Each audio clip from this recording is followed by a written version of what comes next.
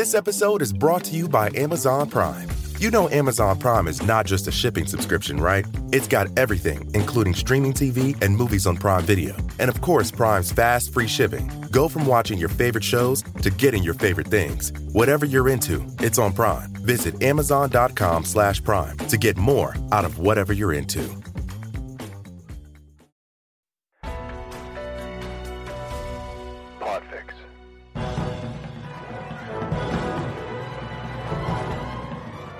Hello and welcome. This is the Filmmakers Podcast. This is a podcast where we talk filmmaking, from indie film to studio films and everything in between. How to get them made, how to make them, and how to try to F it up in our very, very humble opinion. I am Giles Alderson. I'm a writer, director, and I'm a producer, and I'm over the moon that you lot get to listen to today's guest, James Cullen Bressack, who's also a writer, director, and a producer. But what an amazing story he has. We will get to that. But I am super pumped to have with me as my co-host today. It is the fantastic producer and exec producer and actor. He stars in my Knights of Camelot movie, which is out very soon, July the 13th. It is the delectable, fantastic Ian Sharp. Hello, mate. Hello, mate. Good to be here again. Come on. It's a delight to have you again, mate. Honestly, you've done so well in the previous podcasts, as so many of our Twitter followers did say how good you were. Cheers, guys. I really appreciate it. That's very kind. Very good to hear. Absolute pleasure. So, if you don't know, Ian has made quite a few brilliant films that I love, including The Marker, which he came onto the podcast to talk about, which was episode 85, I do believe. Well remembered. So if you do want to hear Ian talk in depth about how he makes his films, then do go listen to that. He has made The Marker. He has been involved in these movies, Westwood and The Visitor, which is in post now, and Holston, which played at Sundance along with Westwood. And Undergods is coming out as well soon, is that right? Yeah, indeed, yeah. So, Sharp House, my production finance company, we've kind of worked on maybe 15, 20 films in the last 2 or so years, so it's been an interesting few years. That's incredible. Hang on, 15 films in 2 years. Yeah, probably more. That's prolific, mate. Cheers, dude. That's really impressive. How have you managed to sustain it to do that many films in that short space of time? A good teammate, really. I think my superpower is delegation, and another thing that we kind of instill at Sharp House is get rid of the ego. So, we're all actively involved. I have a good team amongst us, and we're all, over several projects at once. So, I'm by no means a finance expert, because a lot of films sometimes we just write a check, but I know enough to kind of help the project get moving forward. And if need be, maybe further down the line, help with sales, distribution, that kind of stuff. What happens if someone they had a project now and they went, oh, I want to give it to Sharp House? Is that something you're actively looking at? Yeah, definitely. I think whilst all this kind of COVID experience, and if we're still in that COVID, I can kind of explain what we're doing at the moment, but if we're out of that, it's pretty much the same anyway. It's just a case of, ideally some kind of recommendation would be a good way to reach out to us. Or, you've listened to this podcast is a great way of connecting with me over social media.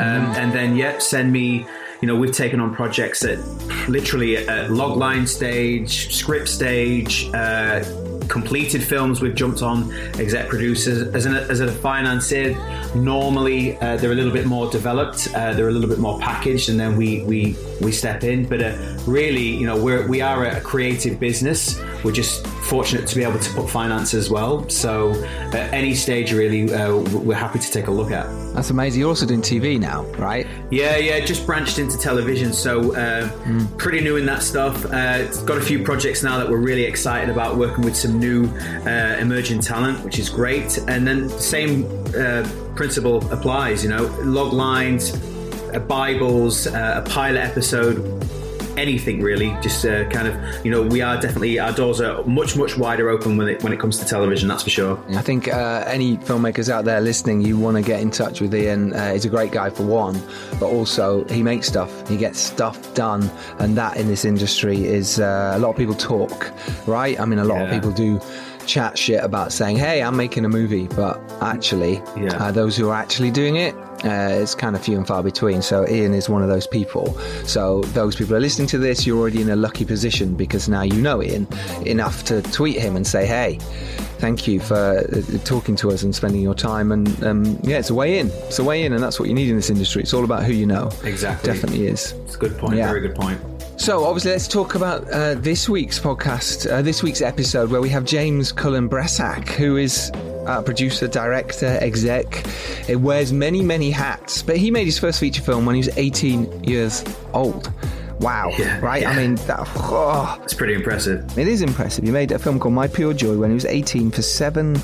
$7,000, yeah. Dollars even, so it's less. And he learned so much on that movie. He even says himself he can't watch that film now because he's moved on so much. But I think it's a really interesting episode for those people who are get out and do it types, because he's a huge example of someone who can do that. Yeah. And he talks about how to deal with difficult crew. He talks about how he made his second and third movies, what he learned, how he wanted to build, and how now he gives a voice to first-time filmmakers, similar to Sharpie here, how he does help filmmakers, and how on his sequels to one of his breakout hits that he then went on to produce and exec produce, the Jennifer series, he brought on new directors every time. And I think that's impressive. We also talk about how he directed Beyond the Law, which is a Steven Seagal movie, which is out now, which is kind of cool. Anything like with Steven Seagal, you kind of know what you're getting, but I think James has delivered something totally different and fresh here, and I think you'll like it a lot. So yeah, it was a fun chat with him, wasn't it? Really impressive, really humble guy. I really enjoyed the conversation. Totally agree. So you're going to enjoy this too. I'm sure you'll get a lot out of this. Pens and papers ready. Also, if you haven't yet, do go watch The Dare. Do go support if you are in the USA and Canada. It means the world to me. And if you do watch it, give us a lovely review on Amazon or iTunes. It does make a huge difference to young filmmakers. I say young, I'm not young. It does make a huge difference to filmmakers. So do support if you can. Serial Killer's Guide to Life is also out as well. And Arthur and Merlin, Knights of Camelot is released on July the 13th. That's literally, I think, 3 weeks away. Ian Sharp is obviously starring in that, aren't you, mate? Yeah. As well as Richard Brake, Stella Stocker, and as my King Arthur, Richard Short. So why not go watch these movies that we've been talking about for so long? I need to give a shout out to some fantastic people who have just launched their crowdfunder on Greenlit. It is Charlotte Movie. It is made by Martin Hardwick and Georgia Conlon. They're producing a very intriguing indie film called Charlotte. It's a psychological thriller with a big twist. I don't want to give too much away, so why not go to their Greenlit page and go check out the movie. And if you have any spare cash floating around, please donate and please support. This project looks amazing, and it has been exec produced by the fantastic Lynn and David Coleman from Dal Productions, who are amazing. So do support if you can. Link is in the show notes as always. And well, if you've got a crowdfunder ready to go, let me know and I'll shout it out on the podcast. If you just want to shout out, let me know as well. Or if you are a filmmaker and you've had a film released or about to, then get in touch. The Filmmakers Podcast at gmail.com. Or just slide into my DMs, our DMs, I should say, at FilmmakersPod on Twitter. And a huge thanks to Robbie McCain for editing this week's podcast. Thank you, brother. It means the world. And if you do like this podcast, do tell your friends, do pass the message on. And if you're feeling really nice and wonderful, and I know you are, why not go to iTunes and give us a lovely, lovely review. Right, Sharpie, should we get to it? Our chat with James? Let's go for it. Here it is. Enjoy, everyone. It's a delight to welcome to the Filmmakers Podcast, James Cullen Bressack. How are you doing, sir? I'm doing good. Thank you so much for having me. It's a pleasure. Joining me today is Ian Sharp, fellow producer. Glad to be here. So, James, tell me, how is it going right now? You're in LA. It's a little bit mental. Are you getting cabin fever right now? Yeah, I'm getting a little bit of cabin fever. I mean, being trapped in your house, I haven't really left the house in like 30 interesting, but I really can't complain because there's prisoners in prison right now for non-violent crimes years, and they don't even have Netflix and stuff like that. I mean, I think it's an interesting thing to think about. It definitely puts you in other people's shoes. I'll tell you that much. For the first time in nearly a decade, I'm cooking all of my meals. Like I used to, go out for dinner like every other night or something. It changes you, doesn't it? How's your filmmaking world changed? Because obviously you're a very productive man.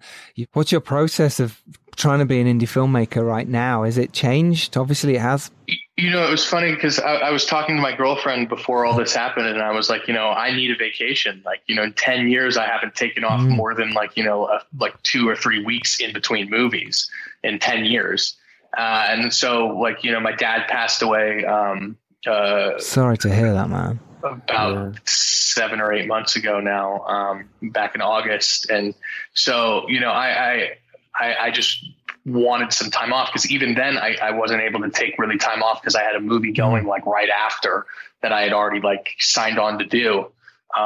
So, and I really just, you know, haven't had any time off. So I told her, hey, I want to have time off. And so we booked a vacation to go somewhere. And then, you know, all this happened. So I guess technically this is my vacation. It's just not as glamorous, is it, when you're stuck in your house as a beautiful beach? I mean, I'm doing all the same things I would have done. I'm just not doing it in a glamorous location. But you know, it's interesting too, because I'm also finding like I'm not doing well not being creative. So, I mean, I started making a experimental film where I'm just like going out anytime I'm out, like grocery shopping or doing something, I just film random things that I'm just going to, you know, cut together in like a Koyaanisqatsi type of way. Right now, distributors are super hungry to get something because they need finished movies, because nothing else is going to be shot for the rest of the year. Yeah. and this is interesting. Obviously, I want to talk to you about that and how you're finding things right now, you know, as a very creative person that you are.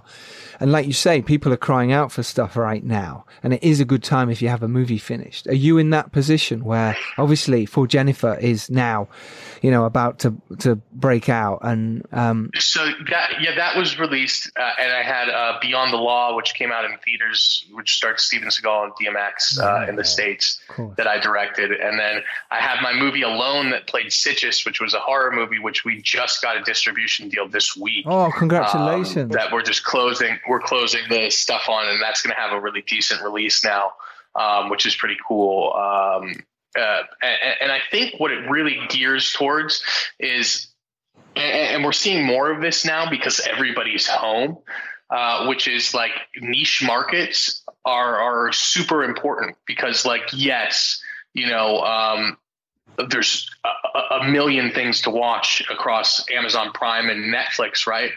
But you, me, and everybody, after about a week, you're scrolling through and you're like, you've either seen it or you're not interested on everything that's on there, even though they have millions of things on there, because you're just no longer interested in what's there. You want new stuff. And that's just how it is, because you know, if you're a horror fan that likes particularly slasher films, and in about a week's time, 2 weeks time, you've gone through all the slasher films that are on there.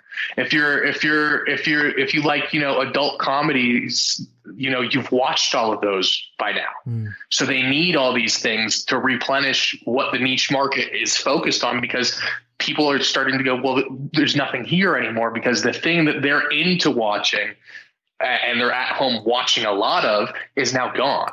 If that makes sense. Because you know, yes, there's a million things, but if you're focused on just watching stuff that's similar to Family Guy, you're going to go through all those shows in about 2 weeks. Yeah, it's so true. And I think that's why, luckily, in some way, that The Dare came out, you know, 4 weeks ago or whatever it was, because people are now at home going, hey, I'm, like you say, going through all the dark horror movies, you know, slasher movies type thing, gore movies, and The Dare will pop up. And people are watching it, and it's been great. And for that, because now people are going, I want to watch movies. Really quickly, you'll also notice another thing, like, you know, people would think people are only watching these streaming services like, you know, Netflix and you know, Disney Plus and all that stuff. Those are great, but you can tell that people want more content than just that, because all of our rental numbers, and talk to your distributor if you haven't yet, but our rental numbers are up on everything. Like the actual paid rentals, because the stuff that isn't on those sites, people are paying to watch because they just want to see, you know, what they consider as new. They want to feel like they're paying to go see something that they would have seen in the theaters, or that they would have, you know, bought on DVD during this time in the store. There's still that thrill of spending some money to do something. It makes you feel like you're Yeah, couldn't agree more. I mean, we've been for whatever reason, Jumanji 2 didn't come out in the UK until recently, and it was on Virgin,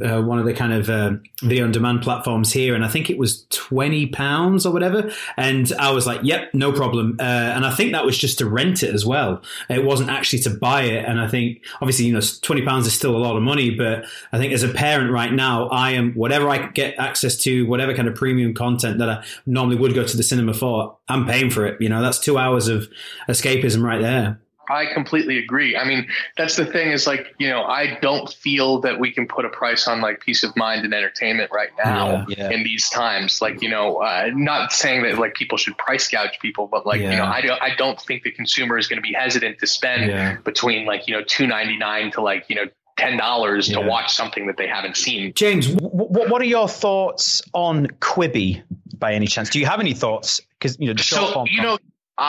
before all this, was not really like, I didn't understand who would care, but Quibi offered like a 3-month trial, so I'm on Quibi, and I have to say the new season of Punk'd is a lot of fun. It's the only thing that I've watched on it. I've watched all the episodes, but I like it. It's fun, and it's fun that there's only like 10-minute videos. It's basically like watching silly videos on YouTube, but with ridiculously high production value. Right.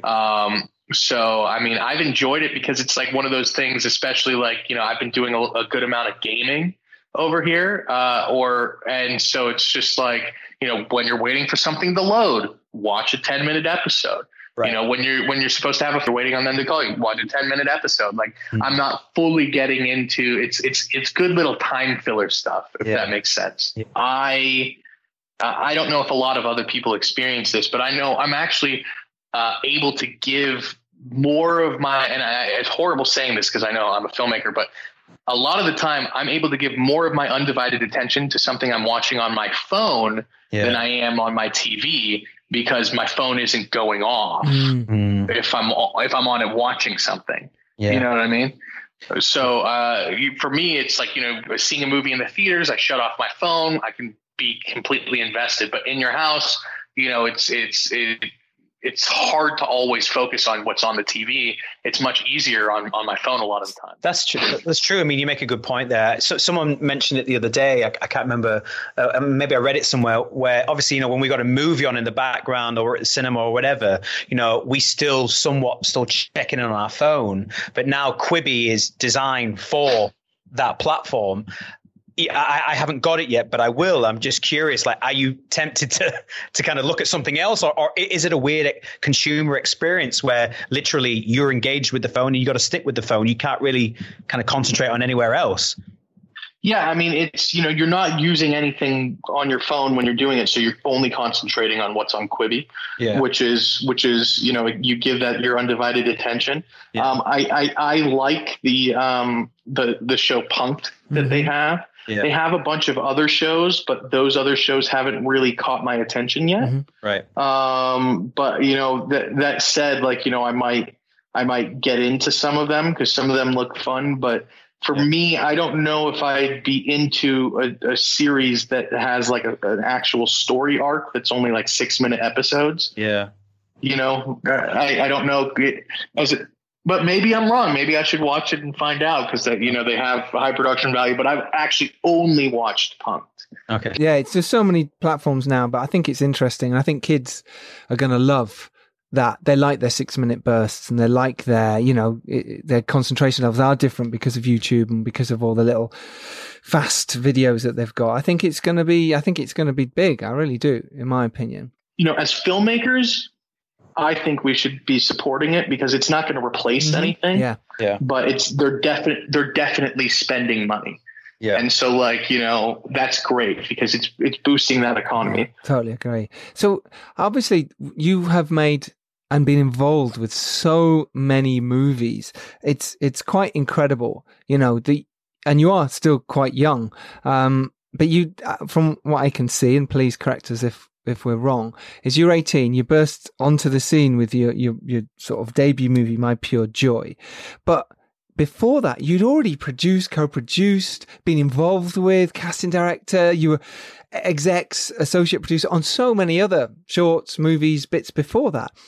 Tell us what you were doing to get, to make your first movie by 18 that you directed, and how you suddenly already created this world of, you were already a machine. You were already a movie making machine by that point.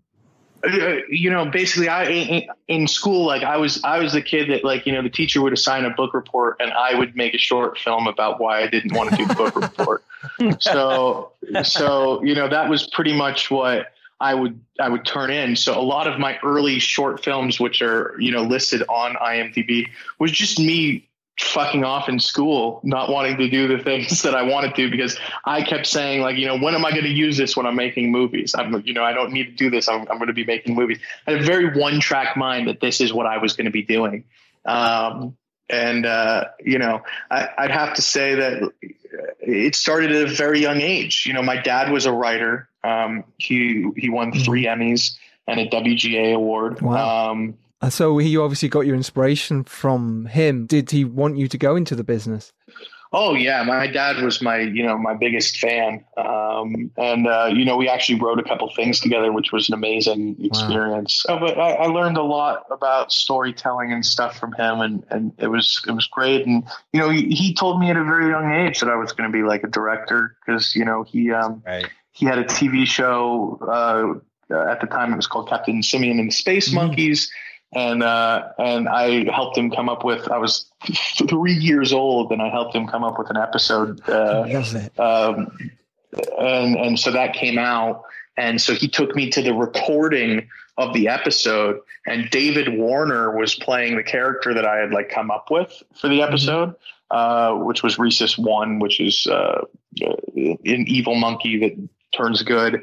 And I walked up to him and gave him direction at 3 years old, and my dad found it hilarious. And I said to him, "I created you." And my dad was like, "You're going to be a director, kid." And then, growing up, we would watch movies a lot together, and we would talk about, what was being done in the movies. Like, he would ask me, we'd watch a scene. He'd ask me why it was, why it looked that way, why it was. That's so cool, man. That's lovely to hear. My son, he's 5, and he's only just realizing what daddy does. In fact, like you, James, a bit like we all do, really. I kind of wear multiple hats. And yesterday I was on a TV series, like one of the kind of mainstream shows here, and my son stayed and watched it with me. And 5 minutes later he was bored out of his mind, but for those few minutes, he was like, "Wow, how did you do that?" or whatever. And that's such a nice experience, I think, to be able to share that. So that's amazing that your dad took the time out to kind of explain what he does and stuff. So it's a lovely story. Yeah. So when you made My Pure Joy, then by then you were really experienced, I suppose. It wasn't like you were walking on set and hadn't, picked up a camera before, you hadn't edited before, you hadn't directed, I mean, it's a horror movie. We love these kind of movies. Obviously, I'm a big horror fan as well. Tell us about it. Tell us if you can remember the feeling of you going, right, I'm going to make a feature. How did you raise the money? How did you go about it? That'd be really interesting. So, I mean, I was at 18 years old. I had just finished high school. I had not tried in school that much, so I wasn't going to get into a good college. My 2 older sisters had already gone to college.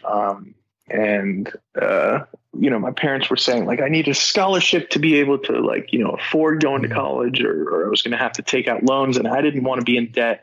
And so I said, Robert Rodriguez only needed $7,000 to make his first movie. That's all I need. And so I wrote a script, which was My Pure Joy, and I just sent it to everybody I knew and was asking, if they knew anybody I could get $7,000 from. And a friend of mine decided to put up the $7,000. And so I made the movie for $7,000.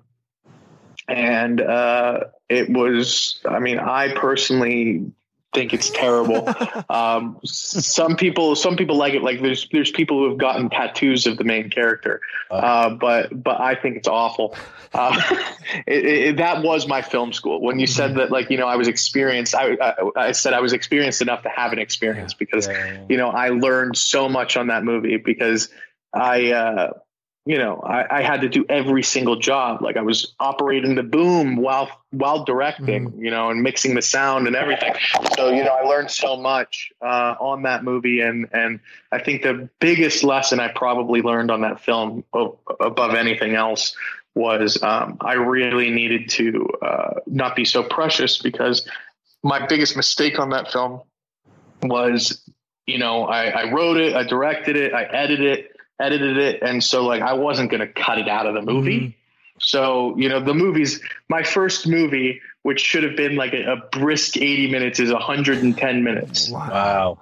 Yeah. Okay. So you wallowing in those really nice shots and stuff like that. You were like, oh no, this looks ace. Yeah. Yeah. Did you think even at the time though, that it, and now looking back, of course, we all look back at our projects and go, "Oh gosh, we're." At the time, though, I cringe? I can't watch it. No, I can't watch it. But at the time, did you think you were making something really good, or did you know at the time? Oh, at the time, I thought I was making. Academy Award worthy stuff. Yeah. I remember my dad literally said to me, you're going to want to cut about 20 minutes out of this movie. And I was like, no, I'm not cutting anything. You're being ridiculous. And 4 movies later, and I look back, I'm like, oh, geez, and I realized it was so funny, because I found myself telling people oh, well, these scenes are just slow. Like when we watch it together when I was younger, these scenes are slow, but it picks up later. And I was like, I should just cut down the scenes that I'm saying these scenes are slow. Why am I you can get through the slow scenes. It's important for what happens later. And what else did you learn? Because that's really fascinating that you learned that, not quite quickly afterwards. But was there anything else you learned on that set? Was working with actors, going, I need a sound person, things like that? Yeah. I mean, it was interesting because, every time I did a movie, I remember the first time I had an actual crew for one of my movies, which was a lesson I learned later. And I was just so grateful for them, because I was like, wow, you mean there's a person who does the thing that I've been doing? All I have to do is talk to the actors and my DP and actually direct it and talk to my wardrobe and costume. I don't have to shop for all the clothes myself and all the stuff that goes on the walls myself. I don't have to dress the walls. I did everything myself. So it's I was like, wow, there's people that do these things. I can just focus on just directing. That's great. Which is why, now, even to this day, if we're falling behind, I will help whatever department. I'll get my hands dirty, because I did it coming up. So it's why wouldn't I? I'm not going to just sit down and just wait for it to get done. It's okay. If we got to hustle, I'll carry some sandbags. I love that. And it's so true, because you've learnt on the ground up, and I did, and Sharpie did. I've made sandwiches for people on set. I've made sure that, whatever props had to be there. So even now, making movies with budgets, you still can't help but think about that. It's in the back of your mind. It's nice to go, someone else is doing it, but it's still there. And I think at any point you just pick up a tripod or pick up food or move something or move cars. It's part of it. Yeah. And you have to dance that line of not being disrespectful, because you don't want to insult somebody. And it's not that you think you're better at it than them, but sometimes me just doing it is easier and quicker than me explaining to them how to do it. So true. So, there's that constant dance, because, there's egos involved. You don't want to hurt people's feelings, but, you also want to be able to jump in and do the thing that you need to do. And how do you navigate that, James? When you are dealing with 60 potential egos, it's something that I'll be honest, I have struggled, particularly in the early stages of my career, where I was coming across kind of different kind of personality types and egos were flaring up. I again, at my earlier stage of my career, I would really struggle to kind of contain myself. Whereas I work with my wife, and my wife is, a much, much better on-set producer, because she really is measured, calm, and can really listen. And it's something I've had to kind of really improve on. But how do you cope with that, considering you've done so much? It depends. James, the director, and James, the producer, cope with it very differently. Right. But I mean, I'm very good at reading people, and it just depends on, what response you feel is going to work best for somebody. Because there's some people that, like, if you're too nice to them, they are literally just going to steamroll you because they're there to just, like, do that. And, like, one of those telltale signs is if the first thing somebody says on your set, if they're like a crew or an actor, or like blah, blah, blah, like, you're not paying me enough to do this, or like, normally I make this, or blah, blah, blah. Like, if you've agreed to do the movie and that's what you start saying, like, that's the type of person that you need to get rid of. They can't be there anymore. 100%. Because like they will be a toxic sickness that spreads through the film.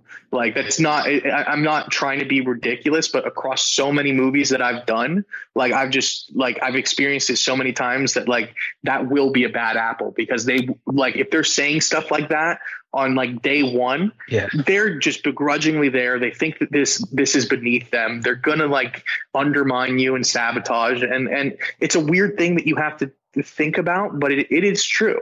Like, you really do have to look out for that behavior, because it's people who are there who just believe that, like, they shouldn't really have to be there, but they took the job anyway. So they're upset about their own decision, and they're not going to leave, but they're just going to be negative the entire time. Yeah, it's so true. It's absolutely vital. It's very hard, though, to remove them sometimes. You sort of go, look, you don't want to be here. You're making everyone, bringing people down, and they'll be the first ones who are bitching in the corner, and because they are experienced, the other people who aren't so experienced do listen to them, and they go, oh gosh, yeah, it must be like that. Oh, it is shitty, and you have that horrible feeling. You're absolutely right. You do try and move them on. If you don't want to be here, go. And that's one thing where, like, I'm talking from experience. Like, many times I've tried to make that work, but it always ends up biting me in the ass. And, like, I'm not trying to be rude by saying it, because, like, I believe it's a team environment, and I like to have a lot of fun on my movies, and I love the people I work with. A lot of the people I've worked with have done 10 movies with me, the same people over again. But if they're complaining to you, they've already spent a whole bunch of time complaining to the crew. Yeah, true. Yeah, very true. And you've got to nip it in the bud straight away. And are you still witnessing that, James? Now, obviously, the more work that you're doing, the more successful you've become. Are you still seeing that time and time again, or kind of a little less frequent? I dealt with it a lot more when I was younger. The younger I was, the more, like, they're like, this kid shouldn't be doing this. So, like, there was that. But, like, it's interesting, because every time you go up a budget level, you have those people. Does that make sense? Yeah. So it's like, I was the crew that works at that budget level. You go up a budget level, you bring that crew with you, and then you fill some of those holes with new people as well. And some of those new people are, like, people that were working on an even higher level, and they're taking this job because they're between jobs. Right. Mm-hmm. So, like, and half the time they're amazing, and you're like, oh, this guy's great. And then the other half of the time, you end up with somebody who really just does not want to be there, but they're just working because they got to bring in money, and they're begrudgingly, doing everything. Yeah.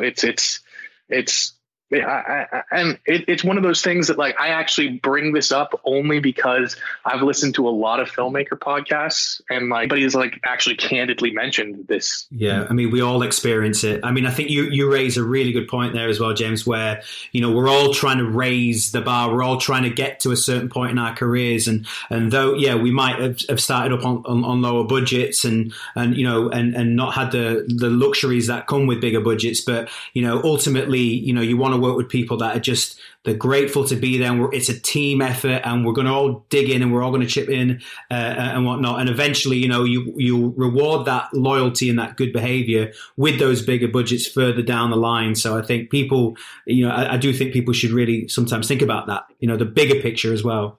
I mean,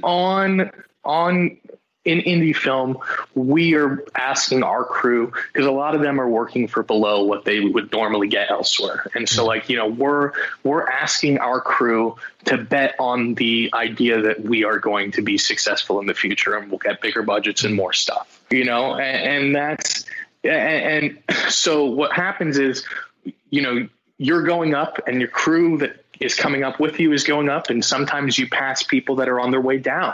Yeah. And they can either go back up with you, or they can, you stay where they are, or they can continue to go down. I mean, that's just how it is. And what do you find is the best way to deal with a problem crew member or a problem person on set, what do you find is the best way to approach it? I mean, I honestly now I interview people, and you can tell in the interview if they're going to be a problem. I mean, before I would go off of credits and, do a phone call and like do like a brief interview, but I do like a way more in-depth interview with people because you can really tell now. I mean, like, it's just signs, you can tell. And it's, I've just decided to go with my instinct more often. Like, if there's a red flag, and you're not getting the warm, fuzzy feelings about it, like you're usually right. Yeah, it's from experience. Do you have a bunch of kind of peers, James, producer friends or director friends that you get references from as well? Yeah, I do. I do. But ultimately, what I have is I have the crew that I've worked with the most. Yeah. That I've used many times, and a lot of the times maybe they'll be on a commercial, so they can't do it, or like they're on a Netflix show or something bigger, right? But they will recommend somebody. Yeah. That would be, a good person for them. And a lot of the time, I go with their recommendation. Yeah. Cause it's somebody I've worked with before that did the job that I want them to do. And they're saying, well, this guy's good, and can handle that job. Yeah, I think recommendations is really key as well here, because word gets around very quickly. As much as there's quite a lot of people making indie films, it is a small industry, as in the word does get, as much as directors might only make 1 movie, 2 movies a year, crew members working quite constantly, and word goes around. And it doesn't take much for someone to go, nah, you don't want to work with them. They were, honestly, they were just a bit moany and a bit, we all talk. Podcasts like this, we talk. It's easy. Me and Sharpie talk. Did you work with that person? Yeah, I'm not sure about them. Or I'll ring a mate who worked with them.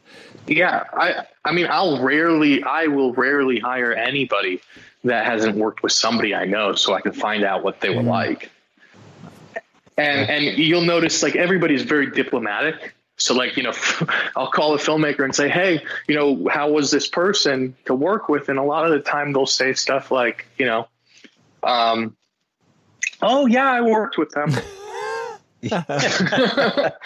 Like, if you call me and somebody I enjoyed working with and you say, hey, how were they to work with? I'd be like, dude, they're fucking awesome. You should hire them. Like, if I'm not getting that response, a lot of the time I'm like, oh shit, well, that says enough. Yeah, right. It does. Hey, it's Kaylee Cuoco for Priceline. Ready to go to your happy place for a happy price? Well, why didn't you say so? Just download the Priceline app right now and save up to 60% on hotels. So whether it's Cousin Kevin's Kazoo Concert in Kansas City, go Kevin, or Becky's Bachelorette Bash in Bermuda, you never have to miss a trip ever again. So download the Priceline app today. Your savings are waiting. Go to your happy place for a happy price. Go to your happy price, Priceline. This episode is brought to you by Amazon Prime. You know Amazon Prime is not just a shipping subscription, right? It's got everything, including streaming TV and movies on Prime Video. And of course, Prime's fast, free shipping. Go from watching your favorite shows to getting your favorite things. Whatever you're into, it's on Prime. Visit Amazon.com/Prime to get more out of whatever you're into. This episode is brought to you by Etsy.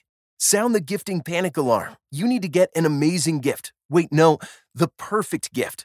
Relax. Now you can use gift mode on Etsy. Gift mode on Etsy takes the stress out of gifting, so you can find the perfect item for anyone and any occasion. It's easy. Just tap or click gift mode on your Etsy app or Etsy.com. Then answer a few short questions about who you're shopping for and what they like. And gift mode instantly gives you curated gift ideas based on hundreds of personas. Now it's simple to find gifts made by independent sellers for all the people in your life. So whether you need a housewarming gift for the new homeowner or a birthday present for the pickleballer, Gift Mode has you covered. Need to find the perfect gift? Don't panic. Try Gift Mode on Etsy now. One of my friends, he's just got one of the leads in the second series of The Witcher, and I gave him his first kind of initial break in film. And at the time, he would not long graduated, and he was one of those guys that came in early, stayed later, chipped in, moved set, costumes, whatever. And I could see that he was so hungry, like I was a few years before. And I said, mate, just stay on set, watch, ask questions, do whatever you need to do to learn. And again, that attitude, there's a reason why he is, and there's countless examples of guys that have just got to that level, eventually, because they just put in the work and they're good people and they appreciate it's a privilege to do this for a living. Yeah, no, it definitely is a privilege. And I mean, like, dude, we get to do the coolest thing in the world. We get to like play make believe on like a large scale. Yeah. Like, it's awesome. Awesome. And then speaking of awesome, obviously your first film did really well, My Pure Joy, as much as you might not like it, or you might say, oh, I'm, tentative about watching it again, but it did really well. It went to the top of the charts. It did really well for your career, right? Because you then went on and made your second film not too long after, Hate Crime. Was it easier, I'm saying at the end of that, to get the second movie made? I mean, did you go for a bigger budget? Did you work with some of the same crew? It was a slightly bigger budget, and no, it was just me as the crew and like three other people. But it was easier because the guy who invested in the first movie got his money back, so he just flipped it back in.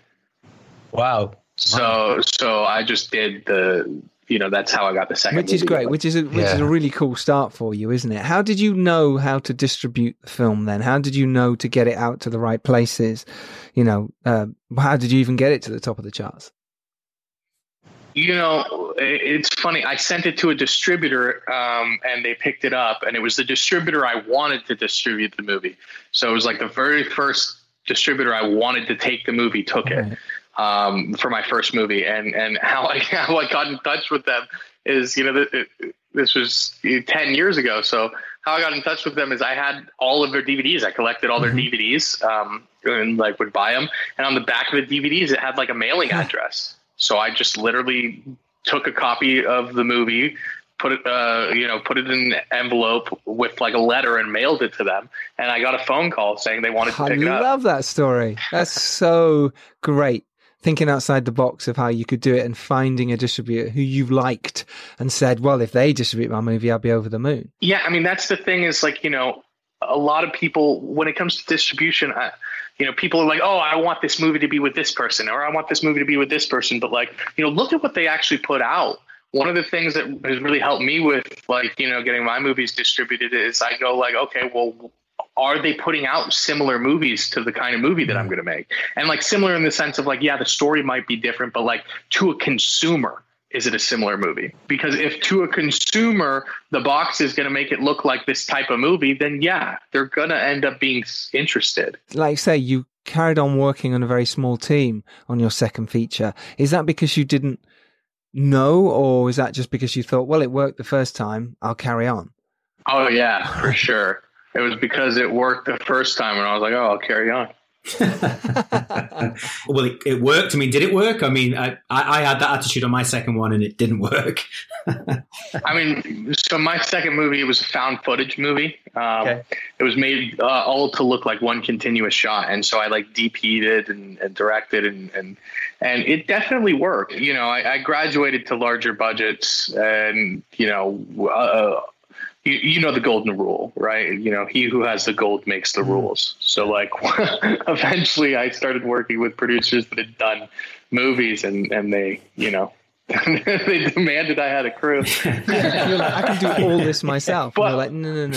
Yeah. But all of it was ass backwards on my first three movies too, because like I didn't get paid at all on my first three movies, and that's fine. Like they were lower budgets, but I didn't even know that I could get paid to like do the job of directing. I thought my job was to like I would get a percentage of what the movie made if it did well, and like every time it would be like a gamble roll of the dice. And then like I remember the first time I got hired to direct a movie and I got paid, and I was paid literally I was paid $1,000 for my first directing gig, and that I was paid to do, and I was like, holy shit, you can get paid to do this. I know, that's a really weird feeling, isn't it? It's almost like you feel like you're some sort of charlatan. Of course I love working with a crew, and my earlier comments aren't to aren't to knock on crew. I've had a lot of crew that I love and respect, and I've worked with many times. It's more just, obviously this is a filmmaker podcast for tips and tricks, and I just want to know that, like, it's not all sunshine and rainbows. Like, going out there, it is a battlefield, and you have to strategically, move your chess pieces in the right way to have the most people surrounding you that are moving towards the same goal and are on your team. So when it seems like people aren't on your team, nip that in the bud quickly. We learn as filmmakers, producers, directors, when we're the head of the ship, to talk to the crew better. We understand that they can't get inside our heads, and we have to open up and say, here's what I'm aiming for this, because they don't know. And especially if you're sat there with an actor doing a scene for ages and they're cold in the back room going, well, I can't do anything right now. They don't know what's going on. And I think it's really important that you tell your crew, you speak to them. And I've learned that. I've learned that from making films and making mistakes and going, shit, I can be better. I can be better. I think we always think that, right? And what you said, James, at the beginning was, preparation is everything. In that interviewing process, you just be honest, and just be upfront with them and say, look, this isn't a job that we're necessarily going to earn a fortune on, but we're going to have some fun. We're going to make the best movie possible. And, let's bring that attitude from the very beginning. Yeah, definitely. You'd made 3 movies by the time you were 21, right? I'd say you'd made, by that point, it looks like, 30 or 40 you've been involved in, but you directed 3 movies by the time you were 21. Is that right? More. I love it. This is incredible. I mean, was it just a case of you were just going, right, I'm just going to do another one. Right, I'm just doing another one. Was it almost every other month? At 18, I made My Pure Joy. At 19, I made Hate Crime. Do a movie, and that movie fell through. You were about to do a movie and it fell through? Yeah, it fell through, and I was completely broke and didn't know what to do and how to, do stuff. And I, people had asked me, how did I get out there and make movies? And I had always say, well, I just picked up a camera and did it. And so, get out there and do stuff. And so, like, I was like, I got to practice what I preach. So I reached in my pocket, took out my cell phone, pointed it at my friend, told him to say something. And, he did. And then I was like, oh my God, this is going to work. I went and wrote the script, and that became To Jennifer. And I made that on a $500 budget. Wow. This is one of the first films shot on the iPhone 5 as well, right? Yeah, correct. And I made that on a $500 budget. And that film, because for some reason everybody was impressed on the iPhone stuff, that film is the film that got me hired to do a movie. So after that, I was hired to do White Crack Bastard, which I was, that's the $1,000. I was paid $1,000. And then after that, I was hired to do 13, 13, 13 and Pernicious. Yeah. And so those were all the movies I made by 21. Right. And then after that, based on Pernicious, which went on, Netflix and all that stuff, and played film festivals around the world, I just got consistently hired to do movies from there. And so at 22 years old, I believe it was either 21 or 22, I directed Blood Lake for Animal Planet. So I did the first a feature film for Animal Planet that was like a live action feature film, scripted, and was like the youngest filmmaker to have done a movie for network television. Incredible. Huge congrats on that, man. And well done. Thank you. And then from there, I just kept consistently getting hired to do stuff. And some of the people that I had worked with had moved up to do, different things at different companies. So they would bring me in as well. Amazing. Were you looking for certain projects? Because obviously it's quite horror based. Were you like, I'm going to stick with this genre? Did you have an agent? Did you have anyone guiding you once you started to do well and you were breaking out and people were paying you? I mean, the only person guiding I would get guidance from my dad, and my dad's point of view on everything was do as much as you can, because at some point, these are all just going to be thought of as your early films. That's really interesting. That is true, because we do get locked into this. No, my next movie has to be amazing. I have to break out. I have to make loads of money so I can make more and bigger. But I think you're right. I think the more we do, the more we learn. So it's just a conveyor belt of let's keep making movies as best as we can, and we grow. Yeah. I mean, I believe, filmmaking is a muscle. And so you need to exercise that muscle and build it up. And, I think I've really honestly found my voice as a filmmaker in the past 2 years, my voice and style, 2 or 3 years, you can see sprinkles of it throughout all of my movies, but I think I've really honed it when I did Bethany. And from there, I've had this, voice and style, I feel, that I've built up on. And, it's interesting because I think that comes from the experience of, I was able to trial and error. I was able to try things out on each movie and go, yeah, it worked in this movie, but I don't actually want to do that thing ever again. So I was able to try things out and a lot of my earlier films were experiments. It was my film school almost. And then, of course, I don't think anybody watching it would think that they play as regular movies, but I tried things differently to try and feel out what my filmmaking style and voice would be. And so I do agree with my dad's statement that everything would be my early films. Even now, these might be considered my early films that I'm still making. Because I'm 28 years old. A lot of these are still going to, if I continue at this rate, are still going to be the stuff from the early part of my career. So fascinating to hear, isn't it? When you look back and you just go, yeah, well, of course they were my early films. It's all right, because I'm still making movies and that's what we want to do and aim to do. So if you get a chance, I'd say as a director, you get a chance to make a movie, go make a movie, because they don't come up that often. And the more you're making movies, the more chance you are someone's going to go, oh, well, come and do this movie then, I agree. And, now I've gotten more selective and I pull back and I do about, one a year as a director. And then I fill the rest of the time producing. Yes. So I'm less selective producing than I am directing. Now directing, I pull back and do one a year. Yeah, that makes a big difference. Let's talk about some of your later films, the films that are sort of around now and the films that we're sort of talking about today. Obviously, For Jennifer is sequels of your found footage movie To Jennifer. Yeah, it's the fourth one in that franchise. And the fact that you're producing this rather than directing, and you haven't directed one since the first one, right? Is that correct? Yeah, correct. And what I've done is I've been giving a voice to first-time filmmakers. Which is really cool. So, a lot of them are, the first one, the second one was made by Hunter Johnson, who's a first-time filmmaker. And I've actually produced a couple of his movies since then. He's gone on and he's made I think 6 or 7 feature films. Jody Barton, who directed For Jennifer. It was his first feature film as a director and writer. And Frank Merle, who did the third one, he actually had directed a movie before. But it's early in his feature film career. I think it was his second or third feature. That's great. And what was the reason for doing sequels then? Was it a case of, well, that did well and we can get the same amount of money or a bit more to make another one? A little bit of that, and a little bit of Hunter Johnson pushed me to do a sequel for the second one. And from there, I just kept going, well, if it's open, the floodgates are open then. And what do you bring to the table then as a producer now? Is it?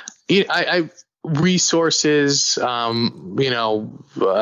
advice, I don't get in the way of creativity ever as a producer. If my director asks me, I give my opinion, but I won't offer my opinion without being asked, especially creatively. So I just handle what's behind them so they could worry about what's in front of them. Right. That's really cool.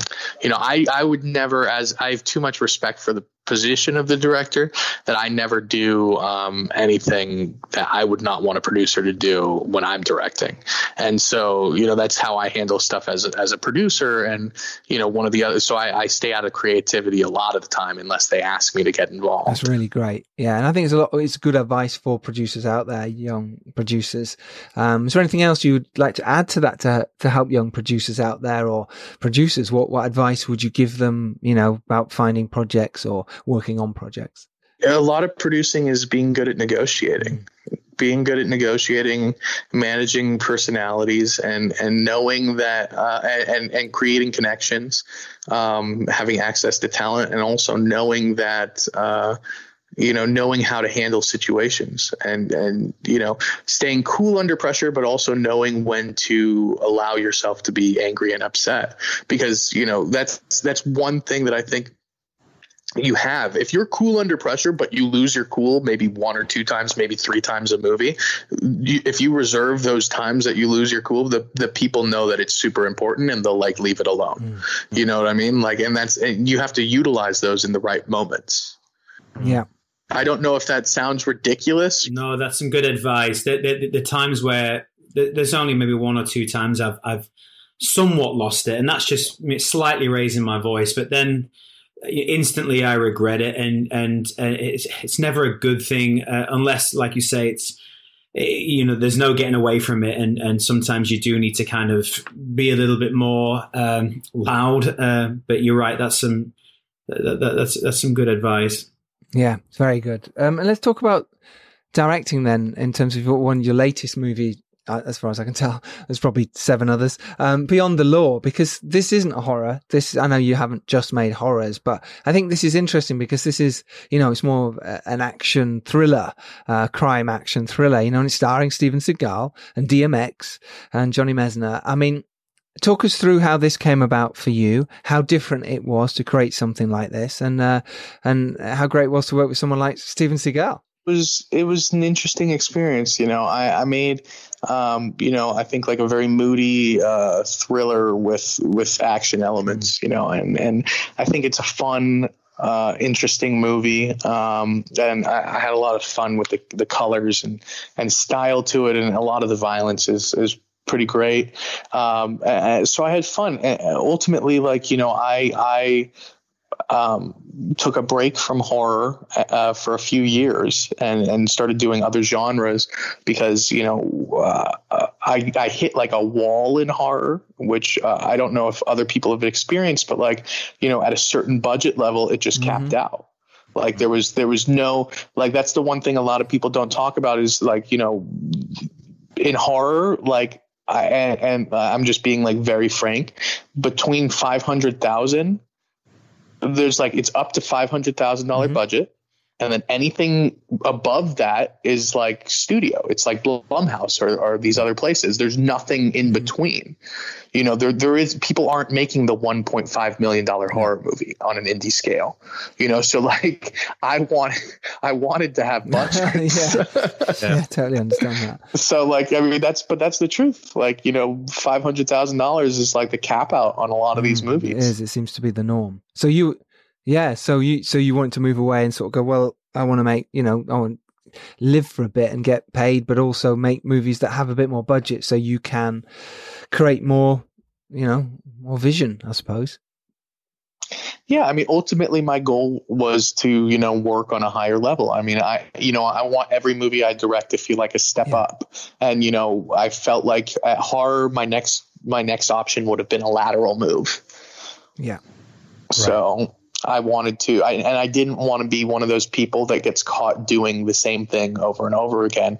Because the problem is I spent and I found a way to get out of it, but I spent a good amount of my career. I was doing these lower budget movies and, I would let producers know, hey, I made this movie for X amount of dollars because I thought they'd be impressed and they'd go, oh my God, if he can do that with this kind of money, imagine what he could do with this kind of money. But I'm going to tell you right now, that's not how people think. If people watch your movie and they think it's a good movie and you've done a good job and you tell them, hey, you made it for, $250,000, once is going to be like, oh, great. This guy's good at making movies for $250,000. Yeah, true. Let's give him another $250,000 movie.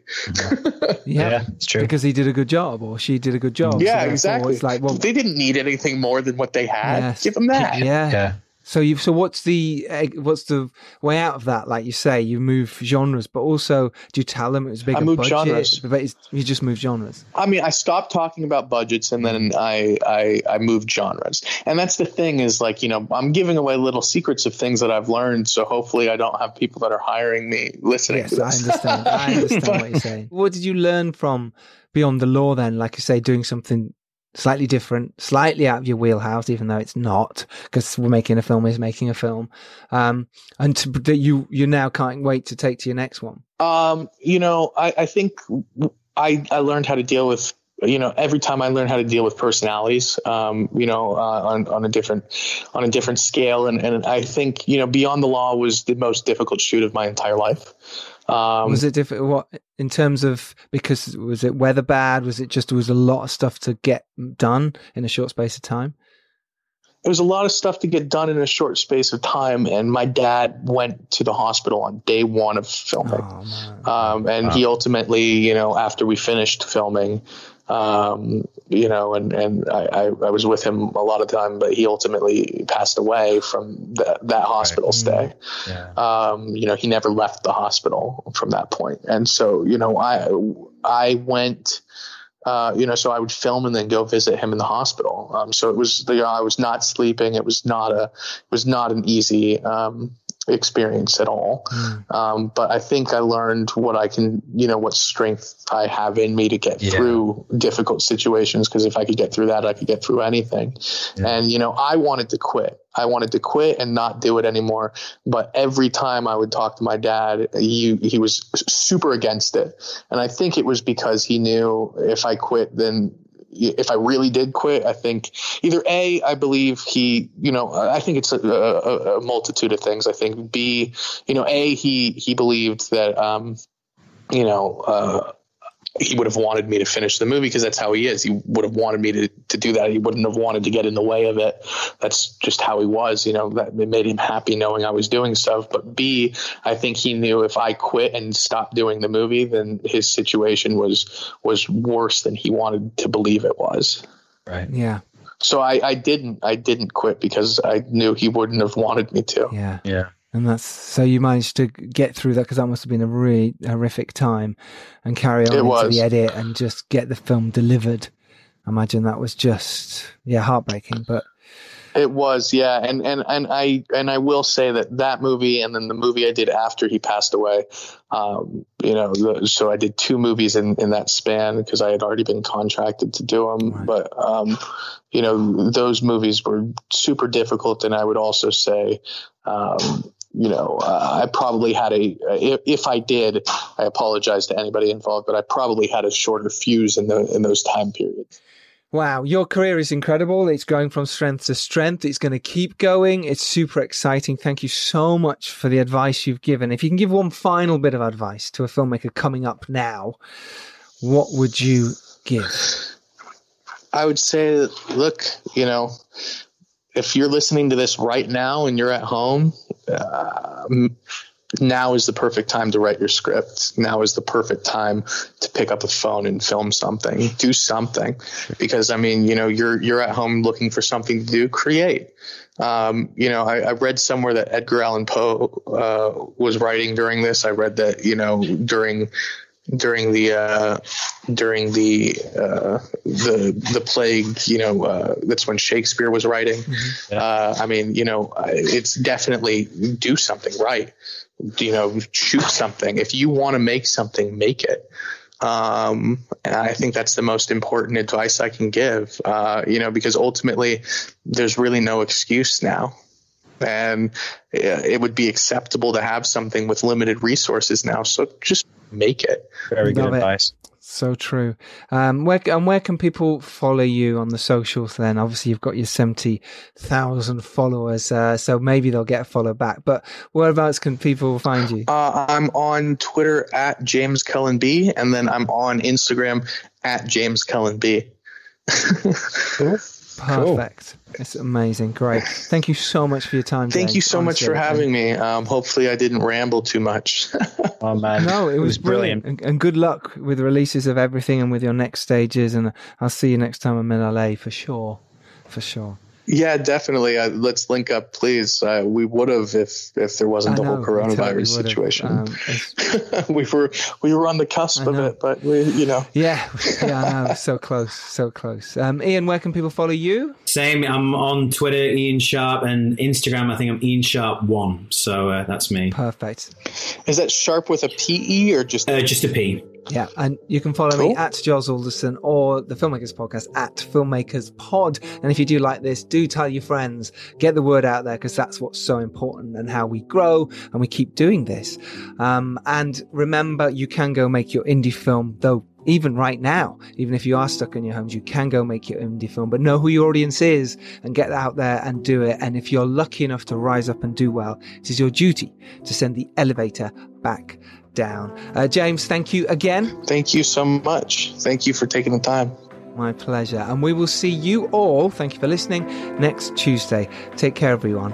Bye-bye.